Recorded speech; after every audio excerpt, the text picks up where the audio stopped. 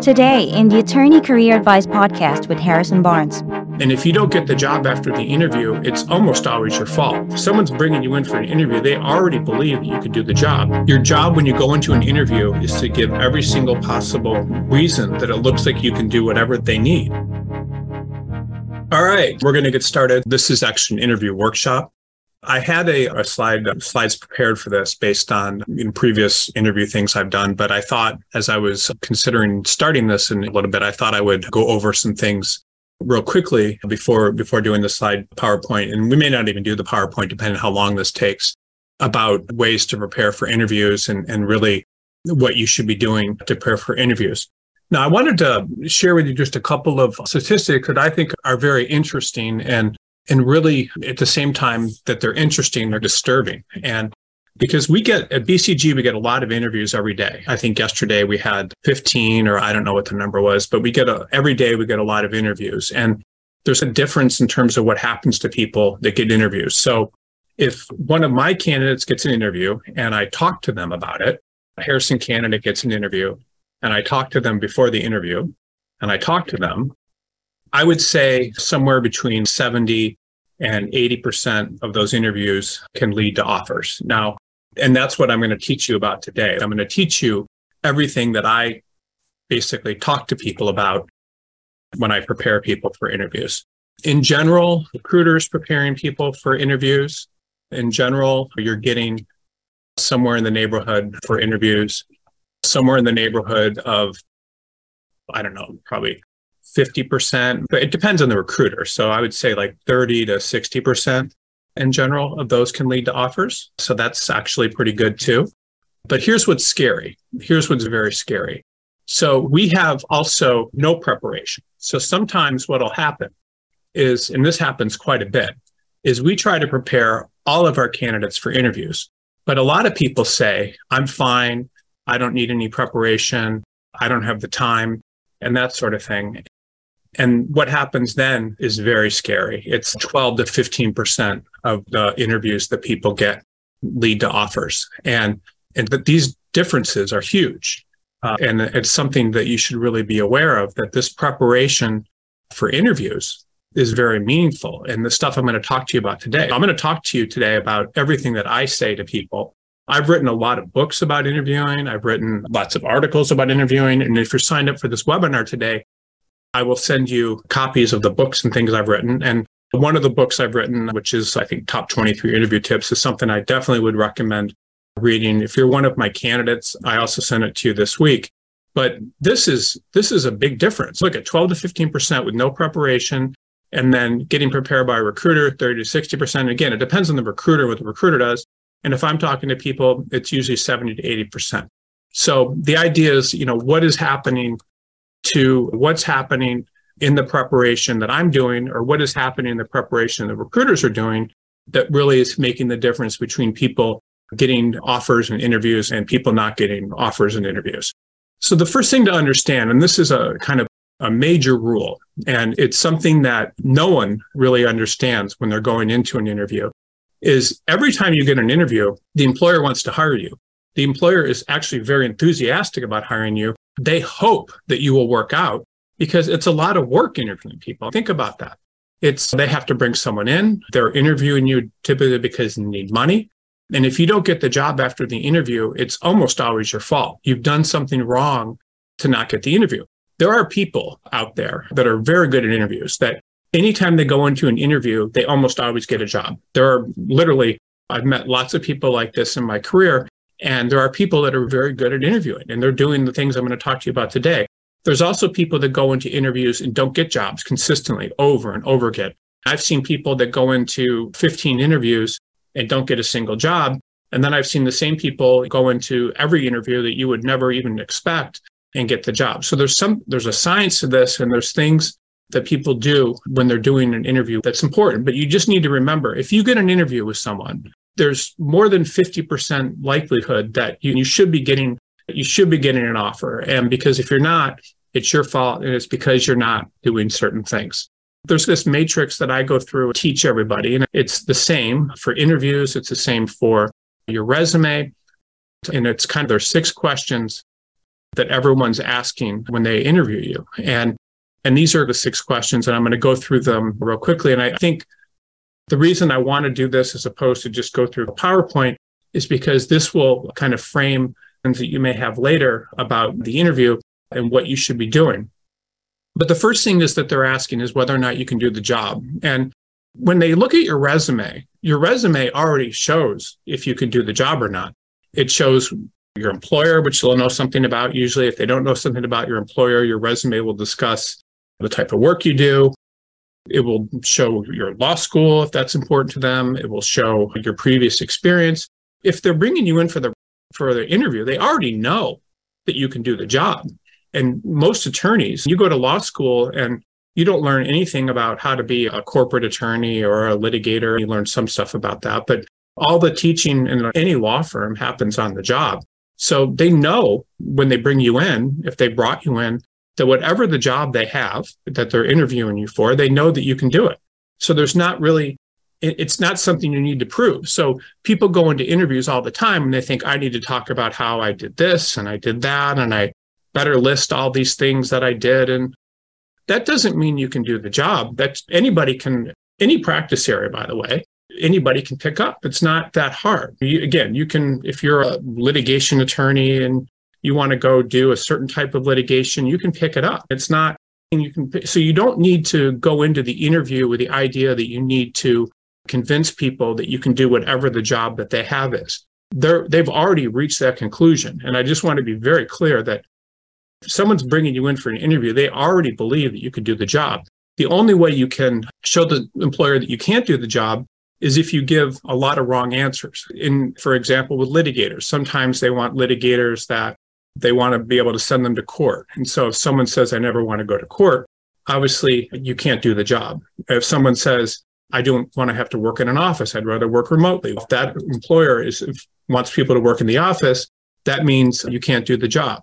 If someone says, I would like reduced hours and they need someone that's full-time, that doesn't fulfill the job. So when you say things you don't want, or when you start pushing things out like that, this is where people get into trouble. People always go into interviews and they put their needs first and they think about what's important to them without realizing that these same employers are interviewing many times many people. So what bad interviewers do is they start thinking about all the stuff that they don't want in a job and they start putting that out. And it's very easy for an employer to reject you after an interview when you start saying things. All you need to do is say a couple things like that. If you say, I don't want to go to court, or I don't want to have to work in an office, or once you say one of those things, if that's not what the employer wants for their job, you're done. That's it. And this is a mistake that people make. They go in thinking, I wonder if the employer will give me this. I wonder if they'll give me that. And this is what's important to me. And you tell them, and none of this stuff helps you. So you need to be very careful about saying anything that's giving the employer an indication that you may not want to do the job. These are huge, or you may not be able to do the job. These are huge problems that people make. And they think that they may need to have a skill set, and that's what's important. But doing the job is all about these kind of things that the employer wants. And again, it's not your responsibility when you're interviewing to tell the employer all the reasons that you don't want a job or the things that are important to you. Your goal really is to go in and to do everything you possibly can to make sure that you're able to get the job. And you want to go in and sell yourself, and you want to give all the right answers, and you don't want to give any indication that there's things about your employer that may not make it look like you want the job. So here's some things that people do that show people they can't do the job in their interviews. So a lot of times people will say negative things about their employers. And this is very common to say negative things about your employers. People will talk about problems with the employer, things that they didn't like about the employer, how the work was assigned in a certain way, how the firm was disorganized or too organized or whatever. But once you start saying negative things about your employer, your past employer, the employer is going to believe that you're going to basically have problems with them too. And so that's not the kind of person they want to bring in. Now, I'm going to talk more about that in the future, but saying anything negative about your former employer is going to hurt you. I had a funny thing happen. I was thinking about this week, there was a thing about, I don't know, or maybe a couple of weeks ago about Trump and this Stormy Daniels and everything. And I remember working with attorneys from Michael Avenetti's firm when all the stuff was going down and he was going to prison and everything. And these attorneys would weren't even saying anything negative about him. They were just, I'm looking for a position, and which is very funny. But when you think about it, obviously they had very negative opinions of their boss. And these were some very good people, but they didn't say anything negative about him, even though he was in the headlines for trying to extort money from Nike and all. Nothing. They said nothing negative about him and were very classy people. They basically looked like they gave the impression they could do the work, and they didn't say anything negative. So when you start saying negative things about the employer, you're just telling the employer things that make it look like if those things come up when you're employed for them, that you won't be able to do things the way they want. Now, this is a tough one here. And this is especially tough right now because a lot of people are losing their job. I've never seen, in terms of the market right now, I think this is a very scary market for a lot of people, especially with a lot of large firms, especially for transactional attorneys. And a lot of firms did overhire. And when the economy was much better, especially in 2021. So a lot of people have lost their positions. And employers are often concerned about if they hire someone, is it because there was something wrong with that person and if they lost their position and so forth. So you need to basically, when you go into an interview, you need to make it look like you were the best person in whatever department and that you're the exact kind of person that should be doing this type of work and that sort of thing. And you're interviewing with the firm, and the firm needs to believe that you're extremely enthusiastic. And if you look many times like you lost your last position, the presumption is going to be that maybe you weren't doing your last job well, so maybe you can't do this job well. Do you know the secrets to getting your dream legal job? We do. And one of the best things you can do is apply to jobs that fly under the radar. Applying to openings with very little competition means you stand a much higher chance of getting hired. But how do you find openings like that? For starters, you're not going to find them on major job boards because these jobs are usually only advertised on companies' websites and in small regional publications. That is why we created Law Crossing, the most comprehensive database of legal jobs in the world. We have a team of people constantly working to find every single legal job out there. Unlike other job boards, which only list jobs that companies pay to post, we include every legal job we can find in order to maximize your chances of finding a job. So, what are you waiting for? Head over to www.lawcrossing.com to find your dream legal job today.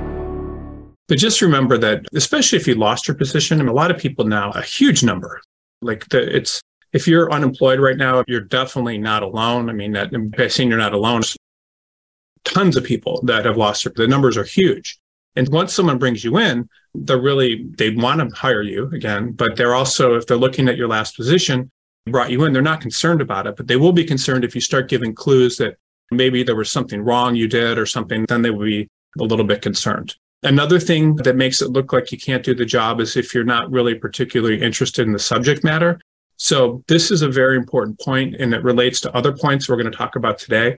But being interested in the subject matter means that whatever the job is, if it's construction law, doing with real estate litigation, or whatever the position is, you need to look like you're very interested in that particular subject matter. And the law firm needs to believe that you're going to be interested. I give this example a lot, but if you had a serious illness, you would want to hire a doctor that was extremely interested in whatever your illness was. If you had brain cancer, you'd want to go to the best brain cancer doctor. And this is how people talk about their doctors, and it's also how they talk about lawyers. And so you need to look like you're very interested in the subject matter. If you look like you're interested in the subject matter, you look like you can really do the job. There needs to be some sort of way you can communicate you like the subject matter in your interviews, but you need to be very interested in the subject matter. People need to believe you're interested in the subject matter. And if you're not interested in the subject matter, then you may be able to do the job, but the person that's interested in the subject matter is going to be much better. And then a lot of times people will seem unwilling to do the stuff that's asked of them.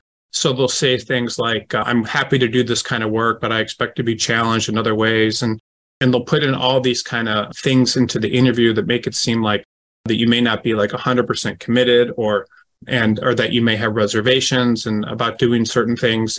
And really what people want is they want to hire people that they can give work to and they won't have to worry about them. They just want to basically, if you're a partner and you have a lot of work, you want to be able to give it to an associate that will do whatever is asked of them and frankly won't complain and will just sit down and do it.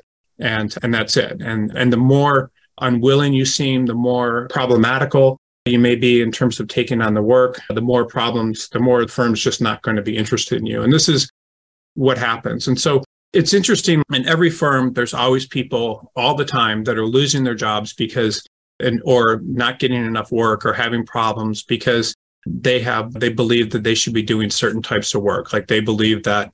I remember once an example where I was with a guy that he joined a big firm in Silicon Valley and he wanted to do white collar litigation. The firm didn't have any white collar litigation, so they tried to give him commercial litigation. No, they didn't have enough. He refused to do the commercial litigation because said he was hired to be a white collar litigator. That's crazy. And so if you don't look like you're willing to do whatever they ask of you, then that's going to immediately disqualify you from a ton of jobs. And it's something you need to be very aware of, that you need to look like whatever they give to you, you're going to do it. And what an employer is doing is they're testing you. So they'll see, is this the kind of person I could give this kind of work to? Does this person look like they would do it? Does this person look like if I ask them to travel halfway across the world that they'll do it for me? And anytime you start expressing reservations about that stuff, you look like you can't do the job. Your job when you go into an interview is to give every single possible reason that it looks like you can do whatever they need. So you need to seem eager. You need to seem that they can trust you to do it, and that whatever the problems are, whatever issues that they're having with other people, whatever their issues are in terms of what they need done, that you'll do it. And this is a huge mistake that people make. People go into interviews and they start putting all these conditions on things, and that's how they get eliminated. A lot of times the people that end up with a job are not the most talented, but they're the people that look like they can do whatever the job is. I remember once, it was funny, I was opening an office in Utah, and I was doing this training of these groups of people, like, I don't know, 10 or 15 people at a time. And we were training them in the company's core values and all the stuff that we thought was important. And most people were just listening and going along. But there was one person there who still works for me and was very enthusiastic and was like, yeah, this is great. And we should be working extra hours and doing it. And so sometimes people will act like that, and then they're really going to be a good person. So you need to look like you can do whatever the job that they're asking that the job is. You might also ask about things, some other questions you can ask in the interview when they want to talk about the job is like, what are you looking for in the job? What do you need me to do? What do you need? What is it that people have done well in this position in the past? What is it that people haven't done well? And a lot of times that will give you a very good indication of whether or not it'll give you a good indication of the right answers to give. So the next question that employers are asking, and this again is very important, I think, is if you'll do the job long term. And I will send this to everyone too after this and after we get questions as well. But when they're asking whether or not you'll do the job long term, you have to understand all this stuff from an employer's point of view. So from your point of view, you're just trying to get a job. But from the employer's point of view, what the employer is trying to do is the employer wants to hire someone, and they want that person to basically come in, do the work, stick around, and hopefully stick around and make them money. The employer needs to make money. And if they're hiring someone and that person's going to leave, then the employer is just going to have to hire someone else. And that's not good for anyone. It's bad for the clients because the clients you have to get up to speed with a client. That takes time to learn a file, or then there's a switch, so that it doesn't look good for the firm or the clients. It's bad for the morale of the firm because when people are leaving, typically there's some hurt feelings. People inside the firm, if you're leaving one firm and going to another, will think, what's wrong with us, or why can't people last here, and those sort of things. And so it really wastes everyone's time. So employers, when they're hiring people, they really want to make sure that the people that they hire are likely to stick around. And so you have to really understand, how do you give that impression? So you need to give the impression that you're likely to stick around. If you have a lot of moves, the firm's going to need to understand, like, why are you likely to stay there? What is it about this particular job that's going to make a difference? Because otherwise, they're just going to hire someone and that person's going to leave. There's all sorts of problems too, by the way. And I'm sure that you're aware of this, but I want to write down some of these problems. Some of the problems of hiring people that move a lot, and these are very serious problems, is when someone that leaves a lot, leaves places a lot, will at some point check out. So they'll check out, and when they decide they don't like wherever they are, and not do good work or work hard. And then that's one problem, is people will check out. Other problems, there's just a lot of problems, but people that check out of employers and things, bad employers hire these kind of people, but good ones don't. So it's very interesting when you look at like the top firms and the AmLaw 100 and the top boutiques and stuff. They're very good at understanding these rules. And once you get too many moves on your resume, they're unlikely to hire you because they know that it's just bad for the morale. And the whole point of what the HR departments do in a lot of these firms, it's very good, is they look at all these things and they reach conclusions about whether or not you're likely to stick around. The way firms understand this kind of stuff is really from your resume. So a lot of times on your resume, if they see too many moves or they see things that look inconsistent with what you want to do, in the long run, they'll usually reach these conclusions from a resume. Sometimes firms will bring people in and someone won't have looked at their resume very closely. They may just have looked at their current firm and their law schools or something, and they'll bring them in. But most of the time when someone brings you in, it's your job to talk them into showing that you're going to do the job long term. And so some ways that this happens are people give clues is they'll talk about their last employer and they'll say it's not good for them or their current employer for a bunch of different reasons. And those same reasons could be ones that you would leave the new employer from. A lot of times you're looking for things in your background or previous moves that should suggest you'll stay. So one of the key points that a lot of people miss is that you need to always look that the employer is your final stop. And the way to look like that would be everything about your career until now has led up to this. So what'll happen sometimes is people may start out at a smaller firm, and then they go to a mid-sized firm, and then finally a large firm. Or sometimes people will start out at a large firm and then develop some sort of expertise and things, and maybe want to go to a smaller firm where they can develop business. But there has to be some sort of logic for why is this employer like where you're likely to stay.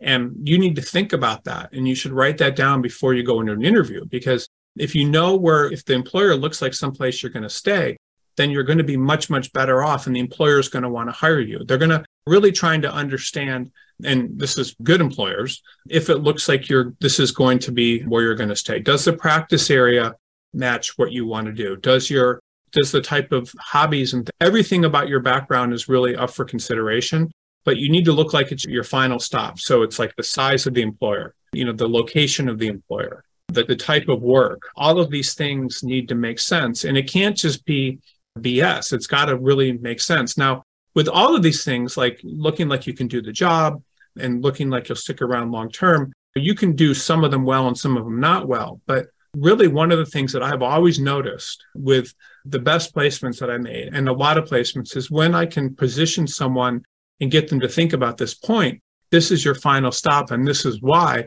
it matches everything. It matches everything you've learned. Everything you've learned suggests this is the best place. Really makes a difference. Do you want to grow your legal career? A lateral move might be the right choice to get you on track for your career goals. Working with a legal placement firm like BCG Attorney Search can open doors for you and help you live the life you dream of. If you're looking for a new legal job, send us your resume so we can help. Visit www.bcgsearch.com and click on Submit Resume to be paired with one of our legal placement professionals who will work tirelessly on your behalf to get you your dream legal job. Submit your resume to www.bcgsearch.com to get started today. So that is very important. So everything that you've learned about what's important to you, everything you've learned about the kind of work you want to do, suggests this is the best place. Now, and then the law firm needs to believe that, because again, there are so many law firms in the country. It's just amazing. There's tens of thousands of them. There are so many law firms that, if I do a search one day in a city, just say I'm using Google for firms in a certain practice area, and I come back and I do the same search like a week later, there'll be more firms. There's so many firms, new firms, and there's so many firms. So the law firm needs to believe that you're going to stick around. And I really can't emphasize this enough. They need to believe that this firm is where you're likely to, to spend the rest of your career for whatever reason, any way that you can make that point. The next thing is about the location. So law firms, if you're looking at a location, Like in Los Angeles, for example, you have like downtown, and then you have West LA, which is like Century City and that sort of thing. If somebody lives near Century City and is interviewing for a job in downtown Los Angeles, the employer is going to know, especially if they have a house and kids and things, that they're unlikely to stay downtown if they can get a better job closer to home. A lot of times people will apply to jobs in locations where they have absolutely no connections.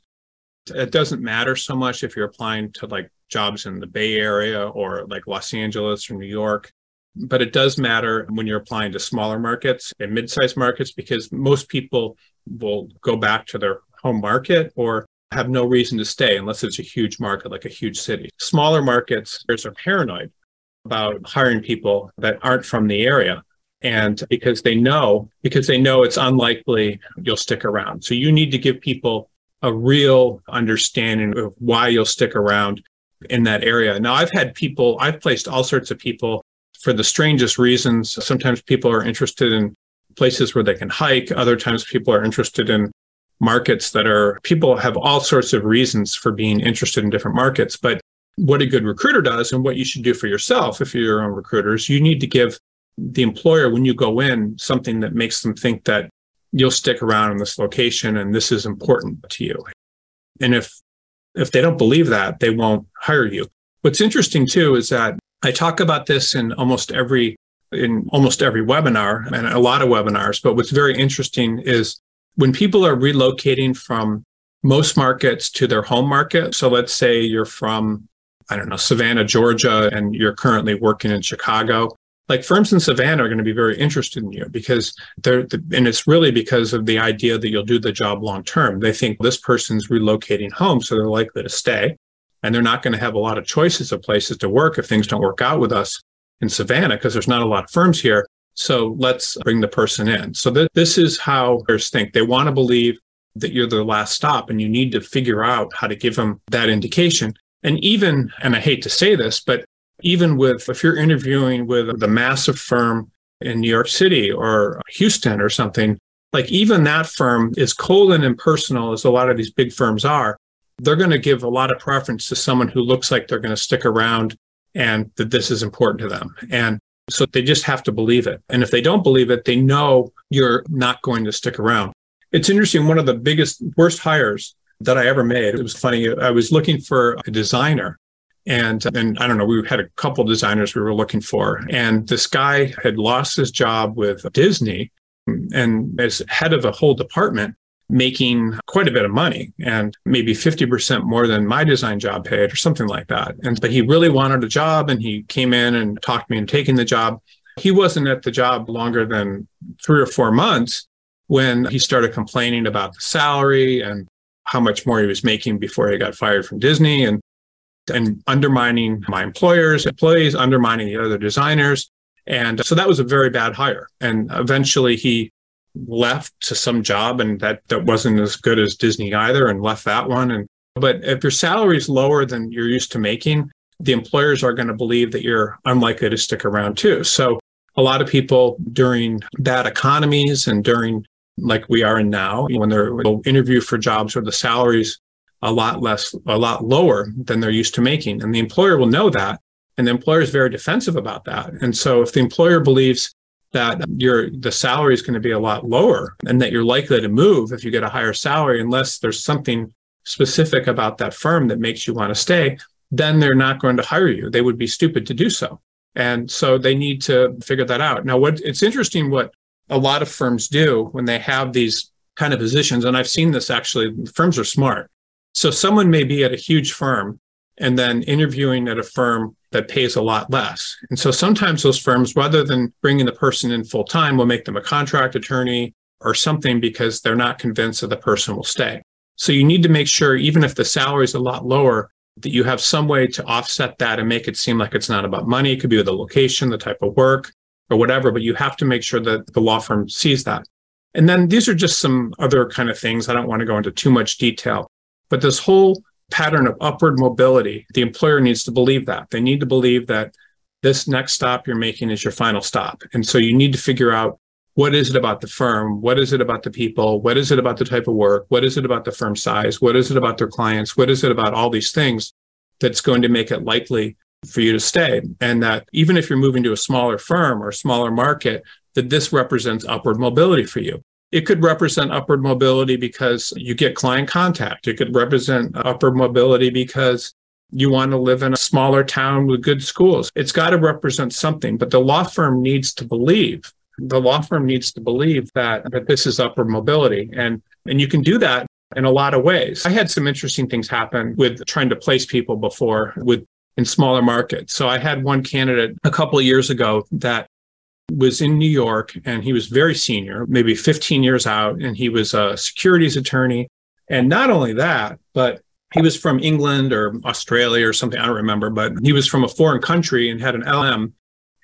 But I think he had U.S. citizenship for some reason. I don't know how he got, but no, I don't think he had U.S. citizenship. But yeah, he did have U.S. citizenship, but it was very difficult for him to get jobs because he was so senior. And so I got him interviews in strange markets. And one of the markets I got him an interview for was in Grand Rapids, Michigan. And there's actually some very good firms there. That's where Steelcase is. And there's some very good firms in Grand Rapids. And Grand Rapids also has very good schools. It has a really nice style of life. The firms are good. There's very smart people there. There's just a lot of reasons that you wouldn't think so, but it's this Western Michigan town. And not only that, but it was founded by the Dutch, and it's just an interesting area. So he got this interview, and I was like, you have to go all out, and you have to explain to them that this is a great opportunity for your family to live in this kind of area. They have really good work. There's stability. You can become a partner. The taxes aren't as bad as New York, all these different reasons. And I talked to him about pitching the firm that way. And that's exactly what he should have said if he went into the interview. But instead, he was all hung up that this wasn't an AmLaw 10 firm, that all these wrong reasons. And what ended up happening to him is I think he moved back to England looking for a job and took a contract job with some English law firm doing U.S. securities law. So even if you're going to a smaller firm, is my point, or a smaller market, that law firm needs to believe that going there represents upward mobility for you. And a 15th year securities attorney moving to a really small market, Grand Rapids, that he's never heard of, doesn't even know what it is, you have to frame every interview you get in a way that is upward mobility for you. You need to think about the positives of the interview and the place you're going to and not the negatives. Some other common moves are like people moving from New York to upstate New York is an example. Like the firms in upstate New York pay half of what firms in New York City do, but housing is 1/3 the price. And there's all sorts of reasons. The schools are good. So when you're moving to different markets, you need to make it seem like there's upward mobility, and the firm needs to believe that. When people move to New York City, that New York always thinks it's the best market, or they move to places like Miami or Dallas. And so those markets believe that if someone's moving there, it's upward mobility.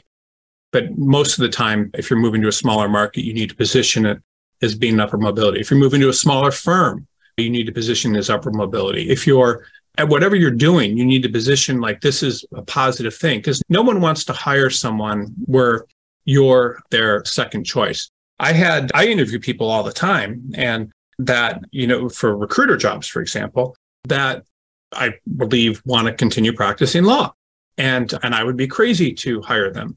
In different business networking groups I'm part of and things, like there's people that will indicate that they're interested, and then we'll try to go somewhere else and then come back. And so everybody has to believe that whatever you're doing is upward mobility. I can't stress that enough, but if you're able to convince the firms that whatever you're doing is upward mobility, then that's going to really pay huge dividends for you. And you will get more jobs that way. You will, because people want to hire people that are trying to go someplace and do something better. And we'll do Q&A after this presentation. I hope there's questions about this, but this is one of the most important things that you can possibly do in any interview is give the employer the belief that this represents huge upward mobility for you, because law firms want to help people achieve their goals, and they want to believe that this is their goal. So law firms want to achieve goals. And that's really important. They need to believe that you represent something very important to them, and that